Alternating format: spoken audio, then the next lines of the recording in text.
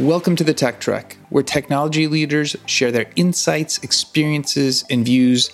Every week I bring you a new guest. And on today's episode, my name is Lisa Hall. I am the Chief Information Security Officer at Color. Color provides genetic testing and analysis on genes that indicate risk for heart disease and cancer. We also do testing for COVID and other things. Yeah, so I head up the security team, the governance, risk, and compliance team, IT, and one of our infrastructure teams. Thanks for being on the podcast. Excited to have you on and talk to you about, kind of some of the experiences you've had in security, and we're going to be dialing in on, how each time you've gone through building a security program, things are slightly different. Some of those challenges, some of those experiences and kind of strategies. So I appreciate you taking the time.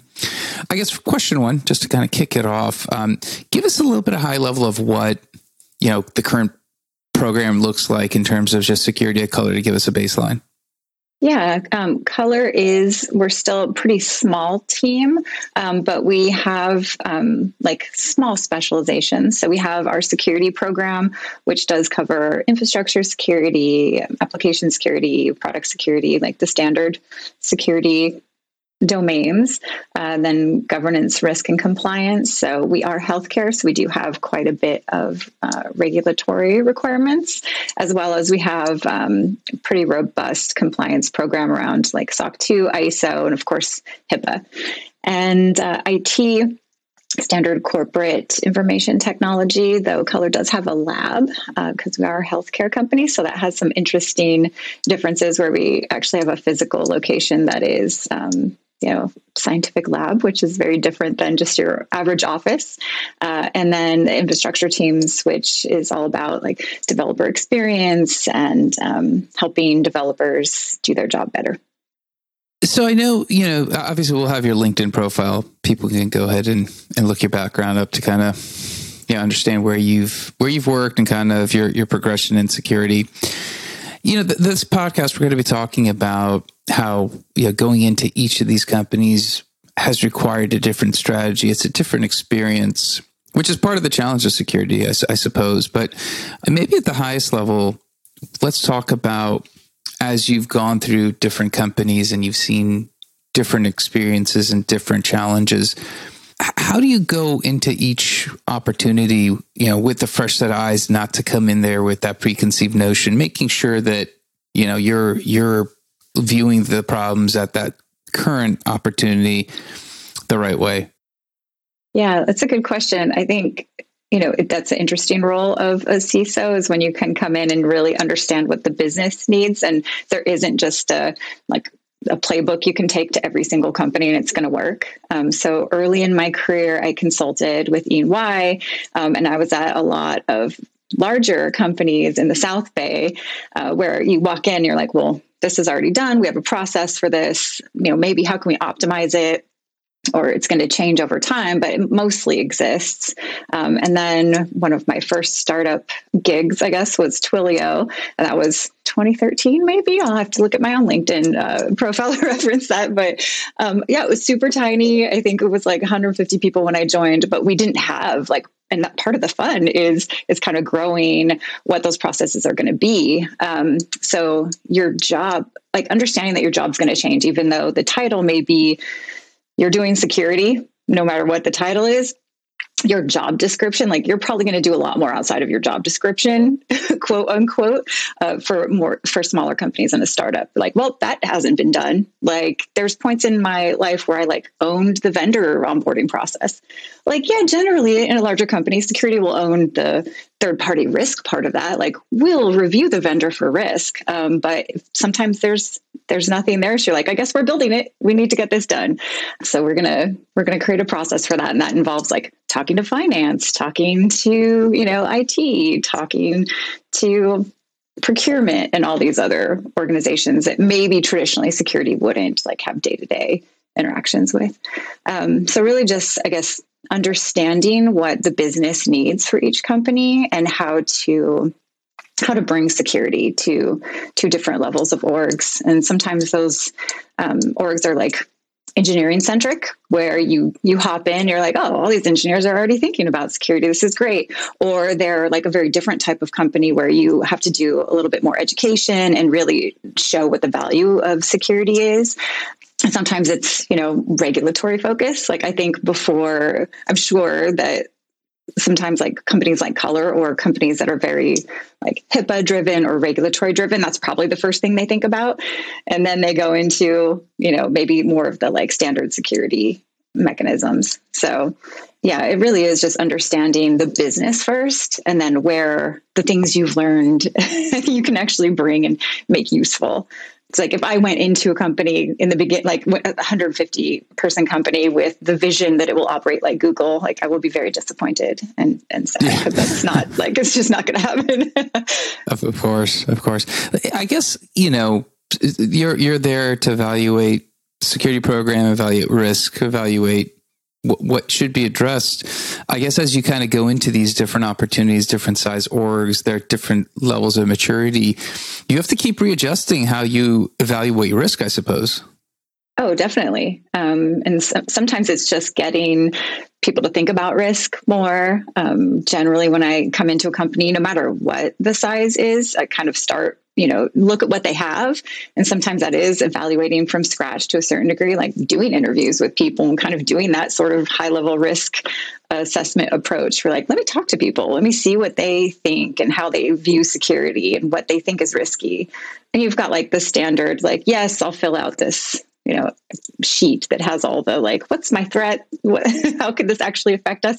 But like just having those conversations and really getting to understand like what people envision security being there, like what they want to see from the security program, can be pretty impactful.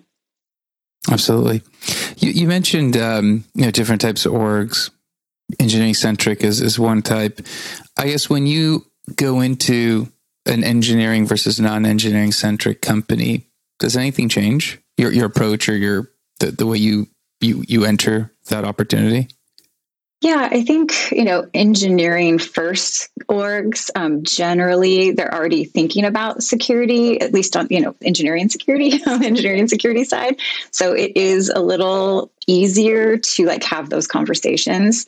And I think the levers that you use to establish a program are just different, right? And they can be, it's kind of like finding your partners across the org. Like at Color, I knew that we already had an established like legal program, and that regulatory risk was already a thought for us, just being in healthcare. So that was a lever that I could use to tie into other work that we really wanted to get done. Is like, hey, this also is related to us like doing the right thing. And,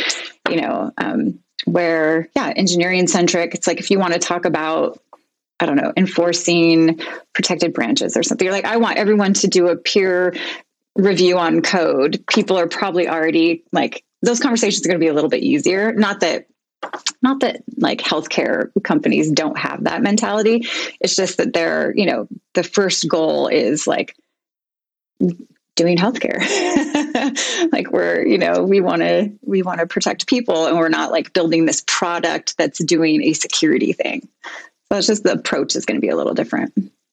I always think, as we all put tools in our toolboxes, every time we go to a new job, hopefully you're expanding the options you have of what you can do, which is also a blessing and a curse, because the more levers you might be able to pull or not pull means there's trade-offs in your mind. I guess as you've been adding to your toolbox, and you look at a company and you're like, well, these are the levers I could pull, but obviously you have to look at where they're on the maturity state of security, the org type. Those pulling those levers seem a lot more art than science when we really think about it.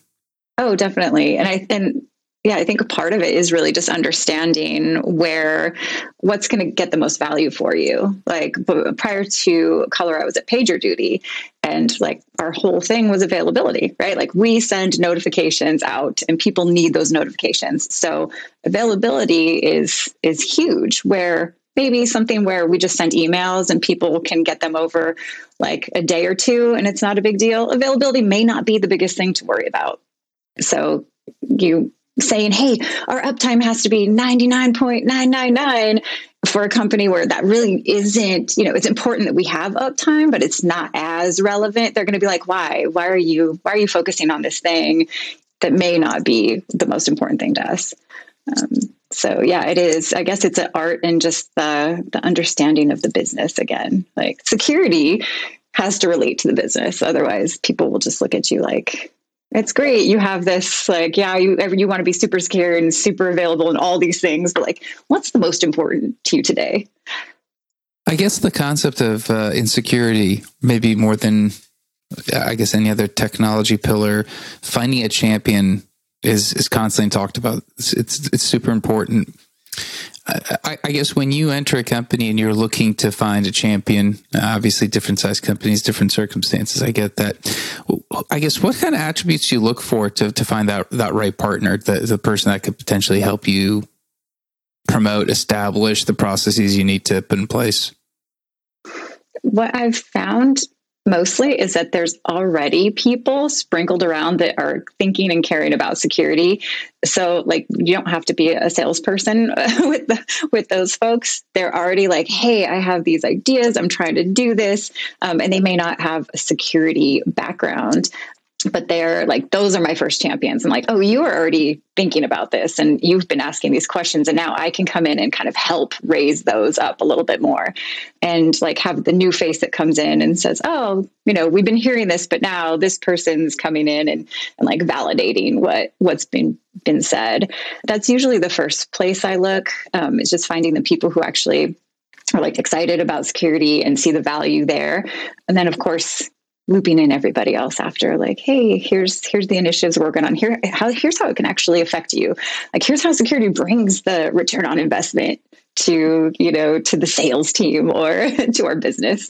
Here's how we can actually affect the product, and we're your friends. And then you already have your champions who are like, yep, we've been thinking about this before you got here.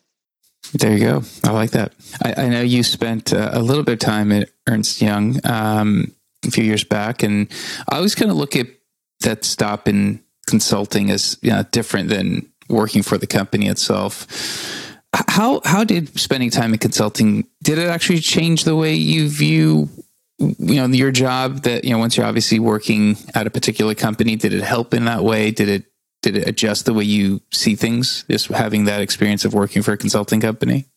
Yeah, I really appreciated working for a consulting company because it gave me the opportunity to see what like a variety of companies were doing, where if I were at one company during that time, I would have learned something, but I wouldn't have been able to jump around as much. Technically, I guess you could leave your job every few months, but that would be, that sounds like a lot of trouble just to get that experience. So it was really interesting because I got to work for companies that had data centers. They're like, yep, we're on-prem. I got to work for companies who were migrating, who had both. And I got to work for companies that were just cloud-based and really kind of see all of that. So when I even went to a company, a startup that's just in the cloud, I knew what it looked like when it was actually in a data center. I know what they're talking about. Whatever fancy word they're using for serverless, I know they mean servers or whatever they're talking about. So I think that really helped. And also just putting things in perspective, seeing like what people do right, leveraging what I thought worked really well at some of the companies that we could use other places, just using that experience and understanding when things wouldn't work well. Like, yep, that worked well there because they had a dedicated SOC team that could manage, build their own stuff or whatever it is. Where it's like, nope, our team's 2 people. We're probably not going to be building our own secrets manager today. That's too funny. I guess, as you kind of look at, the notion of quick wins, people, take a job, and I'm an ex-BI person, so it was always like, how do you establish a quick win? You want to get a report in somebody's hand while you got a ton of plumbing to build. Security has its own notion of there's a long-term plan, but still nice to deliver some quick wins. How do you deal with those quick wins? Yeah, I love breaking up big projects into small, manageable pieces. And I think it's really important to celebrate those quick wins, especially for, people coming into a company. I always try to do that for my new hires. I'm like, okay, maybe the thing you're going to be working on is vulnerability management, and that's massive and like never ends and difficult, but like, what is the quick win we can get? So I think it's really important, and finding those things that it really depends too on the level you're kind of reporting to. But for example, if you want to do some AWS cleanup or something, you're like, okay, this is massive. We know that we want to like have all of our buckets encrypted or at a reduce access in general, privilege access. Maybe there's one instance you found that was just costing the company a bunch of money. And like, yeah, it's good to like shut down unused things, but like that would be a quick win that I would elevate up. I'd be like, hey, we were doing some cleanup, security focused, but we ended up saving like a bunch of money while we were doing this. And just calling out the things that, can kind of give security the visibility, because a lot of times we do operate in the background. We're like, yeah, we restricted some access. They weren't using it. Didn't really affect anybody. Like, yay.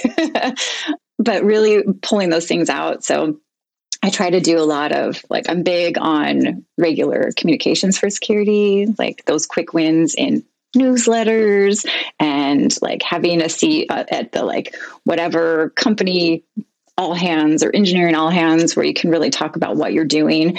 And you just kind of tune it to not engineer speak. Like everybody understands saving money. Everybody understands getting your, password owned, or things that you can just be like, hey, here's how we're helping the company in words that aren't just acronyms. That's fair. And obviously, you've worked for some different size companies, right? Some well-known brands, some smaller brands, all kinds of different companies. How has your onboarding process changed? Meaning your first 90 days, you've gone through a couple times. How have you improved your own first 90-day experience to make sure you're able to put in play the right things as fast as you can? I like that question. I think over time, I've just taken more ownership in the role, where earlier in my career or different companies, I was kind of like, okay, what do y'all want? Like, what do you need? What am I here for? And now I come in and observe a little bit and then take more ownership. Like, oh, here's what I see and I think we need, without not being a bully, like not coming in and being like, oh, this is all, your baby's ugly and we're going to need to tear it down. Like, this is just all bad.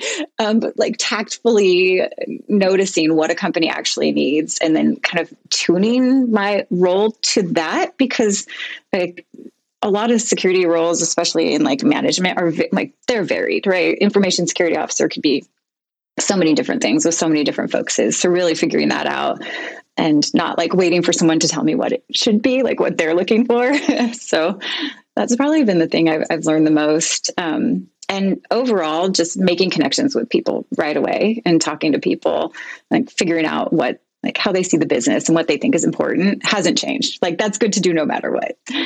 That's interesting. It's part of what I took away from that was understanding your voice and how to articulate, your thoughts, obviously, without being too forward. It's a delicate balance, right? Obviously, you're new.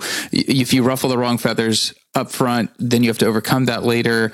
If you're maybe too passive, then you don't have authority. That voice is really hard to find. And again, management, a lot of it to me is more art than science. How have you experienced being able to find that right voice for the right situation? Because it is very tricky. I think just being I guess I would call it an empathetic leader.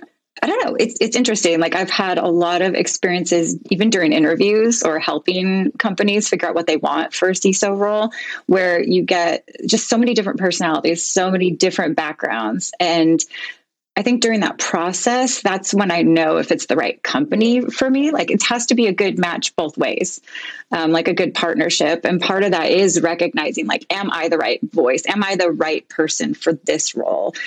It's just like sometimes companies need a CISO who's just like an engineer who's going to get in there and like build the thing. Sometimes company need the CISO who's going to like talk to customers and do all the customer calls, or are you going to be talking to the board or not? Like all of these things change the tone. of like what kind of leader, what kind of CISO you would be or would be ideal. And it could be different for each role. So yeah, I just think paying attention to that, like the social aspects of it. And I wouldn't really call it the politics, but it's just like kind of, yeah, trying to understand where, like what parts of your, like the good parts about what you've experienced you can bring to that company. Sometimes it is like being a little more like, all right, I'm the leader of this thing, or all right, that person really loves that thing. I'm going to step away from that. Like that's their jam. I'm just going to be like a helper to the side. I don't need to own that. They're just, yeah, empathy is probably the best word for it. Have you noticed over the years as security is growing in discussion, importance, and weight, have you noticed that your voice has changed? Obviously, because the security is the top one, the top two should be top one, but it's always in the top three of initiatives everyone wants to focus on. Has that given you more confidence in knowing you're so crucial to the business? You need to have that voice. Yeah, it's interesting because I'm realizing, yes, I've been doing this a long time. Damn it, I am old. No, you're not. No, but I mean, like when I was going to school, like there wasn't information security as a degree, right? You could take CS. Yeah, so I think like now if you get an enterprise risk assessment, if you get it done by an external party, chances are cybersecurity is going to be like the top 5 on there. Like people are just paying attention more. So I feel like it is a little different where you automatically are going to have some kind of like voice or seat at the table now with security, because it's people talk about it more. It's in the news. The board's asking about it. Regulatory officers are like, you need a CISO. I don't know, wherever. It's everywhere. So, yeah, I think that's definitely helped. Like it's always surprising and like a great thing when I see that, because I feel like there's less of a battle. Like security is less of like we're having to force ourselves into business, where now it's just like, yep, we're part of it, just like every other function. Absolutely. I think, yeah, your background's obviously fantastic. And I think, I really like, you mentioned the empathetic voice, which I think, especially in security where, it's such a business impact right now, it's such a heavy spotlight on it. And I can't envision that the spotlight will change. Like, it's hard for me to fathom, like, 3 years from now, people will be like, you know what? It's less important now. We went through the, that bubble phase. And I'm like, this is not a bubble. This is what it should have been. And it's driving some of those business conversations, which I think is now shifting the view of security, shifting the view of the role of the CISO. I mean, obviously, that, but it's really interesting to hear how the different places you've gone and kind of the maturation of as security has gotten more important, your role has slightly shifted each time. Yeah, definitely. I agree. I don't think it's a fad. It's probably not going anywhere. It's not. I know we've had other bubbles. I don't know this is a bubble, so I'm going to put that out there. Yeah. Yes. Awesome. Well, before I let you go, I'm going to run through a few things just to kind of get to know you better, pick your brain, and kind of run through some of these questions with you. I'm a big fan of productivity hacks. I'm always trying to hear what I could pick up. Do you have a productivity hack that helps you stay organized? I mean, overall, I like automation. Like if I can automate something, I'm like, can we just automate this? Why am I manually doing this anymore? I feel like I use the Eisenhower matrix like a lot. It's just like, is this important? Should I be doing it now? Like, can I delegate this? And I feel like I've shared that with a lot of my managers, people that I manage in the past, where it's like, look, even though you feel like you own it all, because ultimately you do, like you have to make decisions on what's the actual thing you need to do today. So I like that idea of like, if it's important and like, you should just do it. If it's not important or you can delegate it, do it. So that's I don't know if that's productivity, but yeah, that keeps me from working till, like 10 p.m. every day. That's a win. I like that Eisenhower matrix. I think that's really, I've actually tried to put it on paper. I realized I might do it much better in my mind. So I like this one. Just like a good reference. It is. It's a good way of, putting things in check and understanding your involvement in something before you're too deep down the rabbit hole. Other question I was going to ask you is, what motivates you about your job? Ooh, I really enjoy the people I work with. So like building teams and having the rapport with people that I work with is like a huge motivator for me. It has probably in good and bad ways. It really affects my happiness and my, like, if I'm happy at work. And yeah, seeing the impact. I really enjoy seeing like impact of the work we're doing. So that's motivational, where I feel maybe that's why I enjoy those small wins. Going back to it's like, look, we did a thing and it had impact, and look at how great this is. I think that's part of it. In healthcare, it's a little easier because I'm like, we're affecting people's lives. Like, this feels great.